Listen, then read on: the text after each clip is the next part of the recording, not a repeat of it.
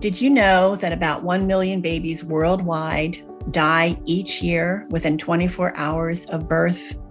What if you knew from the time you were about 5 months pregnant that your baby would be one of those children? I'm Sharon Betters, the co-host of the Help and Hope podcast. And in this conversation, I have the privilege of talking to Diane Bonsbach about what it was like for her to learn that her much wanted baby girl, Amy, might not survive birth, let alone live outside her mother's womb. I have to admit that Diane and I share a few tears as she steps back into that season of loss and grief, but she tells Amy's story in a way that offers hope and counsel to those facing a similar tragedy. I am so grateful for Diane's willingness to share her story as a means of offering the help and hope that she experienced in this broken place in her life. Diane, welcome. Hi, Sharon. Thank you for having me today. We have so much that I want to talk about with you. But before we jump in, I'd like for you to just share with us a little bit about yourself and your life. So probably the most notable thing about me is that I've been a mathematics teacher for nearly 33 years now. I definitely feel called to teach mathematics. I am passionate about helping students build confidence and understand math. And in fact, I just earned my doctorate from the University of Delaware in educational leaderships with a mathematics concentration. One other thing that is related to this is I'm very, very blessed to be the faculty mentor for the men's soccer team at Wilmington University. So that's another way I can invest in students' lives. In addition, I am the mother of 2 adult children, 2 wonderful children. Christina is 26 and she is an occupational therapist, and Jimmy is 23 and he is a data analyst. They both still live at home. I largely thank COVID for that, but it's a blessing to have them home right now. And I've been married to my husband, Jim. This year will make 30 years that we have been married, and just some things that I love to do. I love gardening. Jim and I love hiking and kayaking together. And my favorite place in the world is the beach. I don't care what beach, just put me on a beach. I appreciate you, the beach. I love the beach too. And as a math teacher, there's so many students that I know of that took math from you in high school, and they would say there's nobody like Mrs. Bonsbach. She's an incredible teacher. So I'm glad to know that God continues to open that wide door for you to be touching the lives of students in so many ways. And I know, just like we're talking about this team that you're mentoring, and the circle of influence is so wide. So thank you so much. Well, one of the ways that I know God is going to bless others through you is through your story of your daughter, Amy. And so I'd like to step back a number of years to when your 2 children were younger and you were expecting a daughter, a little baby, and then something happened that turned your world totally upside down. Can you tell us about that? Sure. So at the time, Chrissy was 6 and Jimmy was 3. And Jimmy was a pretty typical little boy, 3-year-old, very, very busy. And so it was 2 days before Mother's Day. So we all knew that we were expecting a baby, like the children knew, Jim and I knew. My parents came down to watch Jimmy, and Chrissy and Jim and I went to my appointment with my obstetrician. And Chrissy was very interested in seeing whether she was going to have another little brother, or she was really hoping for a little sister. That's what she wanted. And then after the appointment, Chrissy and I were going to go buy baby clothes for whichever sibling she was going to have. So the 3 of us were in the room, and the doctor was totally fine with Chrissy being there. There was no reason to think that there would be some reason not to have a 6-year-old in the room. And so he started, putting the jelly on my stomach and I was visibly pregnant, and he had the monitor going and he had the screen situated so that all 3 of us could see it. And we were kind of looking at each other while the doctor was, figuring things out. An image was starting to come up, and We were very expectant, looking for this. And all of a sudden, he turns the screen around. And Jim and I look at each other like, clearly that's not a good sign. We don't know what it is, but something's happening. And so he says very slowly, the doctor says, it appears that your daughter has anencephaly. Well, I don't know what that is. And that was our next, okay, what's that? And how do we fix it? And he said, your daughter doesn't have a brain. She has a brain stem, which is allowing her to live inside of you right now, that in the placenta, but she doesn't have a cerebrum or a cerebellum. I just said, okay, well, what do we do? I mean, do we have a surgery? Do we take medication? Like, how do you make that happen? I mean, I know this is actually a neural tube defect. And believe it or not, that very week, Jim and I had watched a documentary on neural tube defects, but the other side of the neural tube, if it's not closed, is called spina bifida.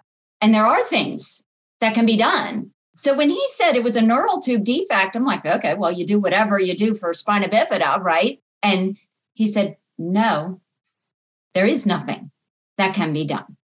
Your baby won't live. So, that kind of ended that appointment. Chrissy was quiet the entire time. I am barely holding it together. And Chrissy and I drove separately from Jim because Jim came over at work. He was at work and I came down from our house. So I had to drive back. And our next thing that the doctor wanted us to do was to see a perinatologist to confirm that this was indeed the case and what his recommendation would be for next steps going forward. Chrissy never once asked a question, made a comment, nothing.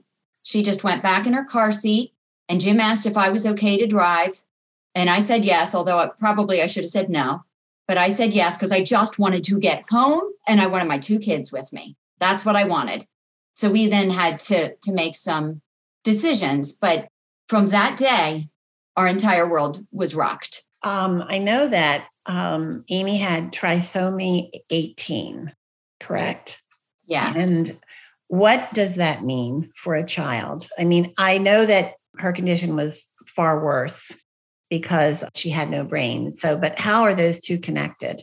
So we did make an appointment to see a perinatologist, and just Jim and I went to that appointment. We consented to having an amniocentesis performed. The doctor did confirm that she was anencephalic. It was obvious that there's no brain there, and the skull would just form over what was there. So she would never have that nice formed head. If you picture what an ultrasound for a baby should look like, she didn't have that. Hers stopped right here, which was true when she was born as well. But what the amniocentesis was for was to see if there was any kind of genetic abnormalities.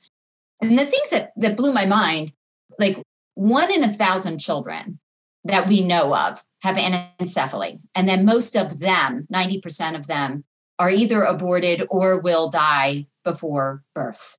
I mean, it's a very large percentage. So with the amniocentesis, we found out that not only did she have anencephaly, but she also had trisomy 18. And the partner to trisomy 18 that many people are familiar with is trisomy 21. Trisomy 21, you have an extra chromosome at the 21st level, and that child is then said to have Down syndrome. Whereas trisomy 18, at the 18th chromosome, there is an extra chromosome that's called Edwards syndrome. So Amy was anencephalic and she had Edwards syndrome. And a child, at least at the time, so in 2002, when Amy was conceived, what was known about Edwards syndrome was that children likely had a cleft palate, they had club feet, they could have webbed fingers or toes, they could have heart defects. Amy had all of them except a cleft palate. Her face was not marred at all, which made it so much nicer for the family. That in itself was not a death sentence, but she would have been a special needs child her entire life. and may have lived to be an adult, but not likely. So she had both of these things going. They didn't relate to each other. One is 1 in 1,000 chance. The other one was 1 in 5,000 chance, at least according to the literature at that time. And she got both of them.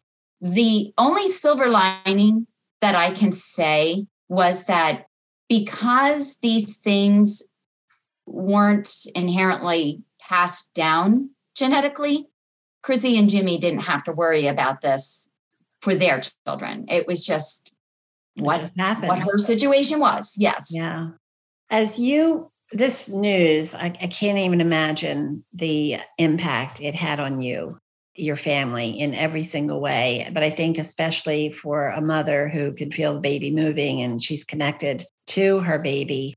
What was the one thing that you were hoping for Amy? You knew that she was not going to survive, but what was the one thing you were hoping for yourself and your family and for Amy? So once she was diagnosed, we knew for sure what the situation was.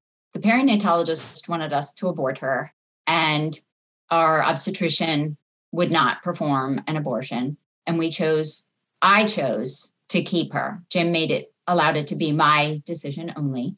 And so our obstetrician did say he would be willing to be my obstetrician for as long as she would live. So I didn't have to worry about that. I mean, definitely a godly man with his belief system. Now, he was preparing the hospital staff, which was in Chestertown, Maryland. At the time, they had obstetrics there. Now they don't. But the whole staff apparently was expecting me to come in with a miscarriage in July, and she was due in September, late September. I didn't know that till afterwards, but they had a specific nurse who I could call anytime I wanted to say, I'm worried about this, I'm worried about that, whatever. And so she had told me later they were expecting me to come in July. My doctor said she likely would not live to the birth. Like I was going to lose her earlier than that. She would die in utero. So my hope was that she would live because I wanted to deliver her and I wanted her family there and I wanted them to have some kind of connection with her that I already had. Because a mother has a very unique connection with a baby because you do feel them and everyone else does not. They see that you're getting bigger. They know the concept, but not too sure, that they have a relationship with them. So that was of course, I wanted God to heal her, but my biggest hope was she needs to be born alive. And that's what I prayed for. And what happened? So, there's so many other things with her story, but she was born alive, to cut to the chase. In fact, I had to be induced because one thing I didn't realize, not only did she have trisomy 18, but that means the placenta and the umbilical cord are not as strong as a normal baby's would be. And so if she were to go beyond 9 months, then likely they wouldn't support her and she would still die in utero. So once she became full term, September 23rd, I went into the hospital and they started to induce me. I went home that night. And then the next day is when labor actually happened, which was interesting and a sign of God's provision because she was breech. And I didn't want any parts of a breech birth. So I kept praying, Lord, turn this baby around. And he did not turn her around.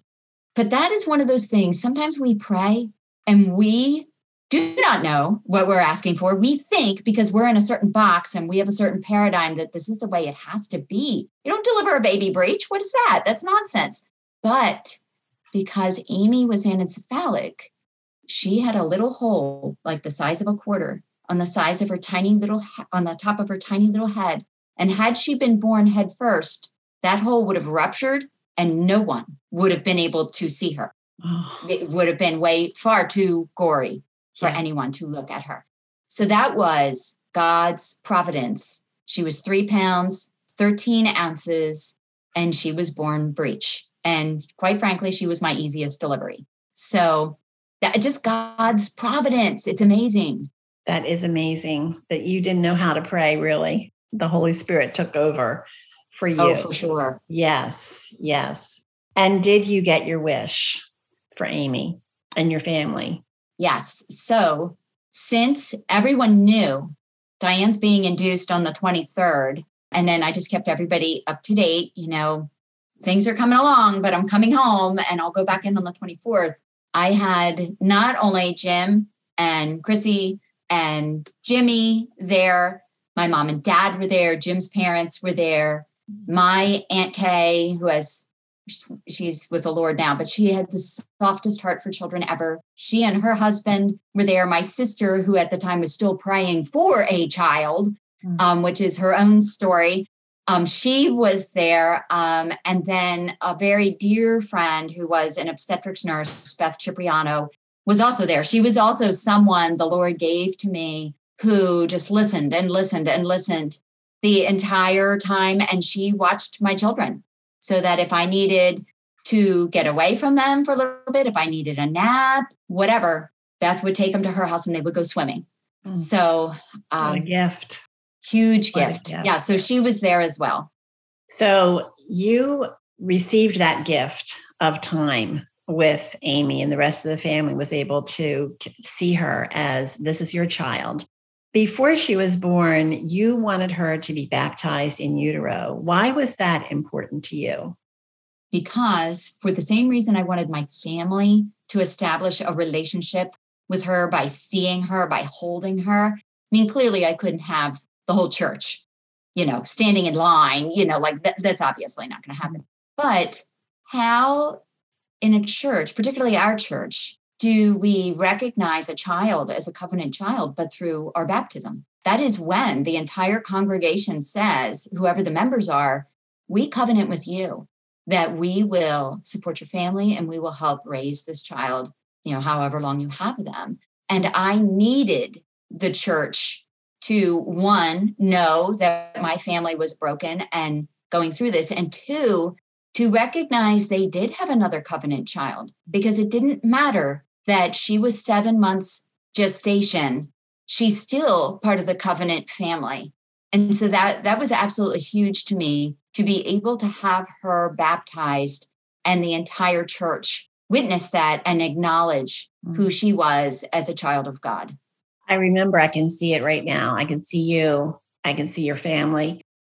It was an incredible moment for all of us. And I thank you so much for sharing that with us. There was so many levels of teaching in that moment.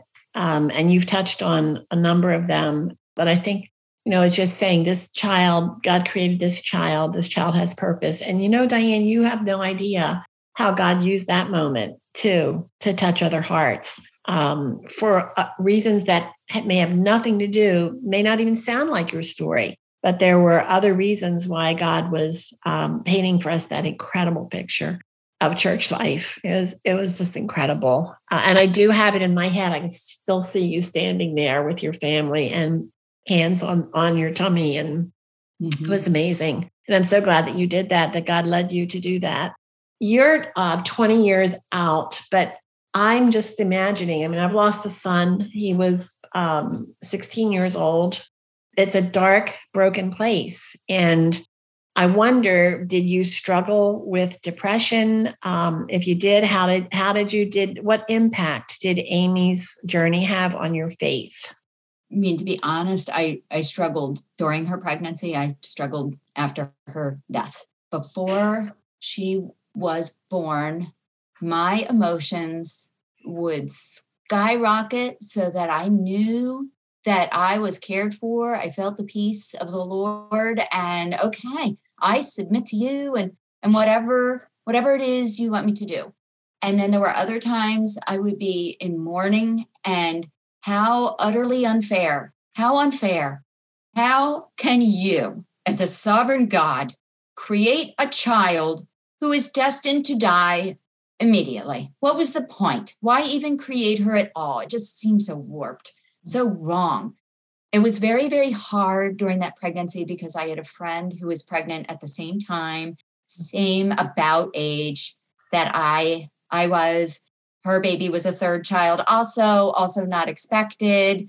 And her baby was due in October. So literally 2 weeks after Amy was due, her child was due. And I say this because part of God's consoling me came through a variety of places. And one of those places was her, because when I saw her ultrasound, I was at her house and I saw her ultrasound on her refrigerator, and not in any way did she put it in my face. Look at the baby. She didn't do that, but where would you put your ultrasound? Of course, you would put it on the refrigerator, like any mother would. But I had to take my kids and leave. I couldn't even have it there. And she was just understanding. She helped me plan Jimmy's birthday party, which was in July. Like, she was a support system and prayed, just huge. So that when I was in valleys, she was there. The other place that was comforting to me seems unlikely. I mean, I already told you about some of the other friends and what have you, support systems that I had. But my son was home with me most of the time. Chrissy was older, and so she had a couple other things that she could do, different activities that you would have 6-year-olds go to. But Jimmy, as a 3-year-old, did not. And there was a time when I was just laying on the floor in fetal position, crying, just crying. And he was laying beside me, and he was sucking his thumb. He was a big, big thumb sucker. Mm-hmm. And he was rubbing my back. And so he was just such a companion to me. And he loved this movie called The Iron Giant. And it's a cartoon. And this metal giant comes down from, the sky. And the little boy has to kind of teach the giant the ways of the earth. And so when the giant tries to figure out what death is, and he sees a deer shot by a hunter, the little boy says to him, "Don't worry, souls don't die." And so there I am, laying in fetal position on the floor, and I am just consumed with grief. And Jimmy's scratching my back.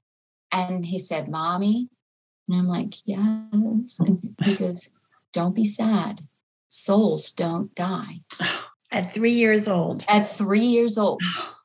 He says that to me. So all of this to say, there were so many different ways that even though the road was not something I wanted and I would never wish on anyone, it was hard. It's hard now to talk about it. I do see the hand of God and how he provided in so many different ways. Yeah. We call those the treasures in darkness. Back to, it's in Isaiah 45. It's become my go-to verse. It was first when I was struggling with breast cancer, but then through the death of our son, where he says, "I will go before you and I will level the mountains, and I will send you treasures in the darkness, riches stored in secret places, so that you will know I am the Lord your God, the one who calls you by name." And I love that passage because, it's kind of like when I had breast cancer. Of course, I wished that I didn't have breast cancer, and I wanted to know that I was going to survive and all of that. But that's not what I heard in this verse. It was, "I'm going to send you treasures in the darkness, riches stored in secret places," which means to me, these are things that you never experience if you were in the light. And the reason is so that I am turning your heart toward me. I am your sovereign God, holy other, and I call you by name right here with us, very personal. And I know that if we could talk for hours, I know that you would have so many of those moments that, like this little one with Jimmy, they may seem insignificant to other people, but we know this was just what God sent to me today as a love note to remind me that run to him, be on his lap, even if it means I'm going to be hitting on his chest. And that was something else too, Diane. And you kind of painted a beautiful picture of it, is lamenting. It's that, I don't know how to none of us knows exactly how to explain it. But like you said, 1 minute you're flying high and you feel confident of the Lord's presence, but then the next you're in a pit. And I just want to reassure any of you who are listening that maybe you're struggling with, I'm a believer, I'm a Christian, I shouldn't be questioning, I should be just filled with all the joy of the Lord and all of that. And I want to tell you that God is not afraid of your questions. He can handle it. He invites them. He encourages you to run to him. And all through scripture, we see people who are lamenting. And lamenting is, to me, it is a sign of great strength because you're running toward that one who you know is sovereign over all, but you're not running away, you're running toward him. And it could be with fists clenched and beating on his chest and all of that. And yet that is such you have to lean into the pain of those dark, dark times. And it takes a while. I think it takes a long time for some of us to find that balance, but we keep running back to him. Would you say, Diane, that you have a different perspective on faith, that your faith is deeper because of Amy? Yeah, because it required that I grapple with faith. And it's interesting when you bring up the verse about he will bring us treasures in darkness. The verse does not say you will not experience darkness. Jesus promised that we are going to have difficulties in this world, but take heart, I have overcome the world. And so after Amy passed away, the funeral was not the hard part. That was not. That was a celebration of, this is the only time I ever get to show you my pictures of my baby. So everybody come. And it was hard, but not as hard as the days that followed. And the thing that I really struggled with was Amy did not in any way, shape, or form have the ability to believe in the Lord Jesus Christ. She could not.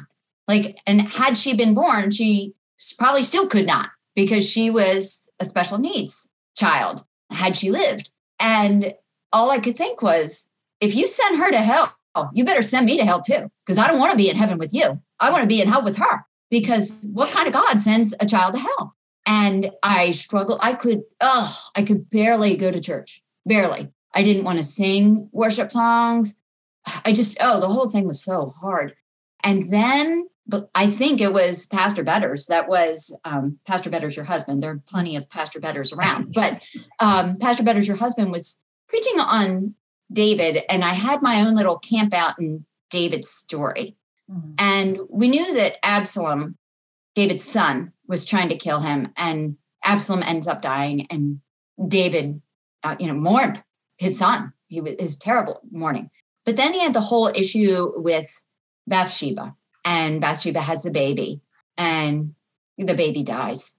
And the whole time while the baby was still living, David mourned, sackcloth, wailing before the Lord, please spare this baby. And so when the baby dies, the servants are like, oh my goodness, I'm not telling David. Can you imagine? He's going to go off the handle. I'm not telling him. So David figures out, is the baby dead? Yes.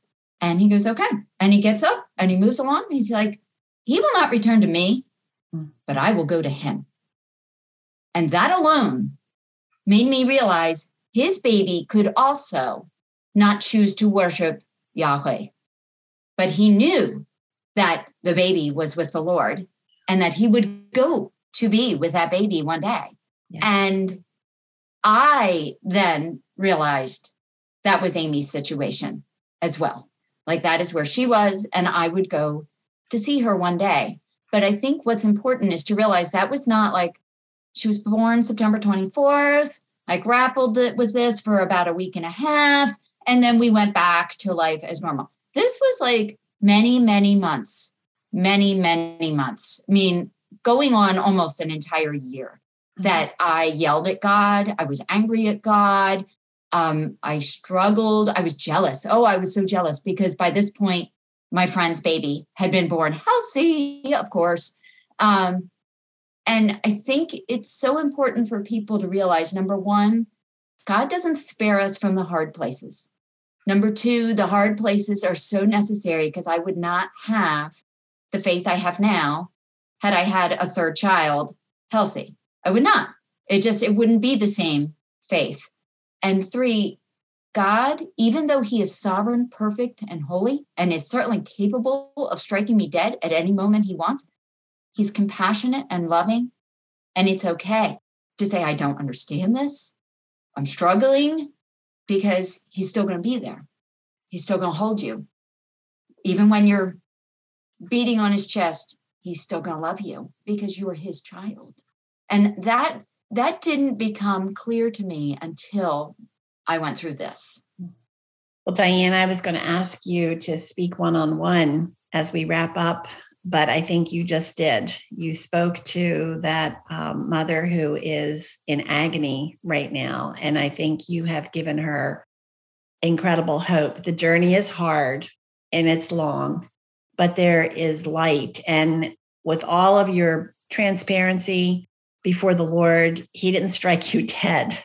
He just kept holding his arms out to you and sending you those treasures to turn your heart toward him. And I think you, brokenhearted mother, that you are experiencing this, you might be stuck in this deep rut right now where you just don't know how you can move forward. And you're listening to Diane and thinking, I don't think I ever have the hope of being in that place. But I hope that you are really listening hard to the story that Diane is sharing about her precious child and how her child had a mission.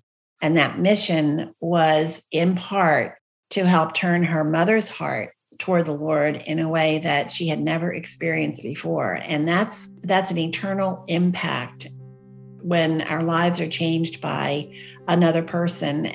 So I want to encourage you as we wrap up our time. I've been speaking with Diane Bonsbach about her precious daughter, Amy, and the journey, and really Amy's impact on Diane's life and now on your life. It's very possible that God has prepared this message just for you.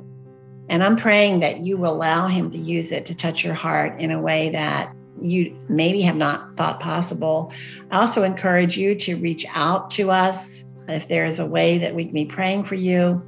Also, I have a book called Treasures in Darkness, Riches Stored in Secret Places, where I share my journey about grieving for the loss of our son, Mark. And there are so many similarities between Diane's story and our story. And so you can get that book anywhere, Treasures in Darkness, Riches Stored in Secret Places. I'm Sharon Betters. You have been listening to the Help and Hope podcast. I am just so moved by Amy's story, and I pray that you will share it with your friends, share it widely. Thank you so much for joining us. Thank you for listening to this Help and Hope podcast produced by Mark Inc. Ministries. Be sure to like, comment, and subscribe. Visit markinc.org, markinc.org, to find additional free resources on a variety of topics. Online counseling services are also available through Anchored Hope Biblical Counseling by visiting helpandhopenow.org. That's helpandhopenow.org. Download the Help and Hope app on your mobile device. Hope is just one click away.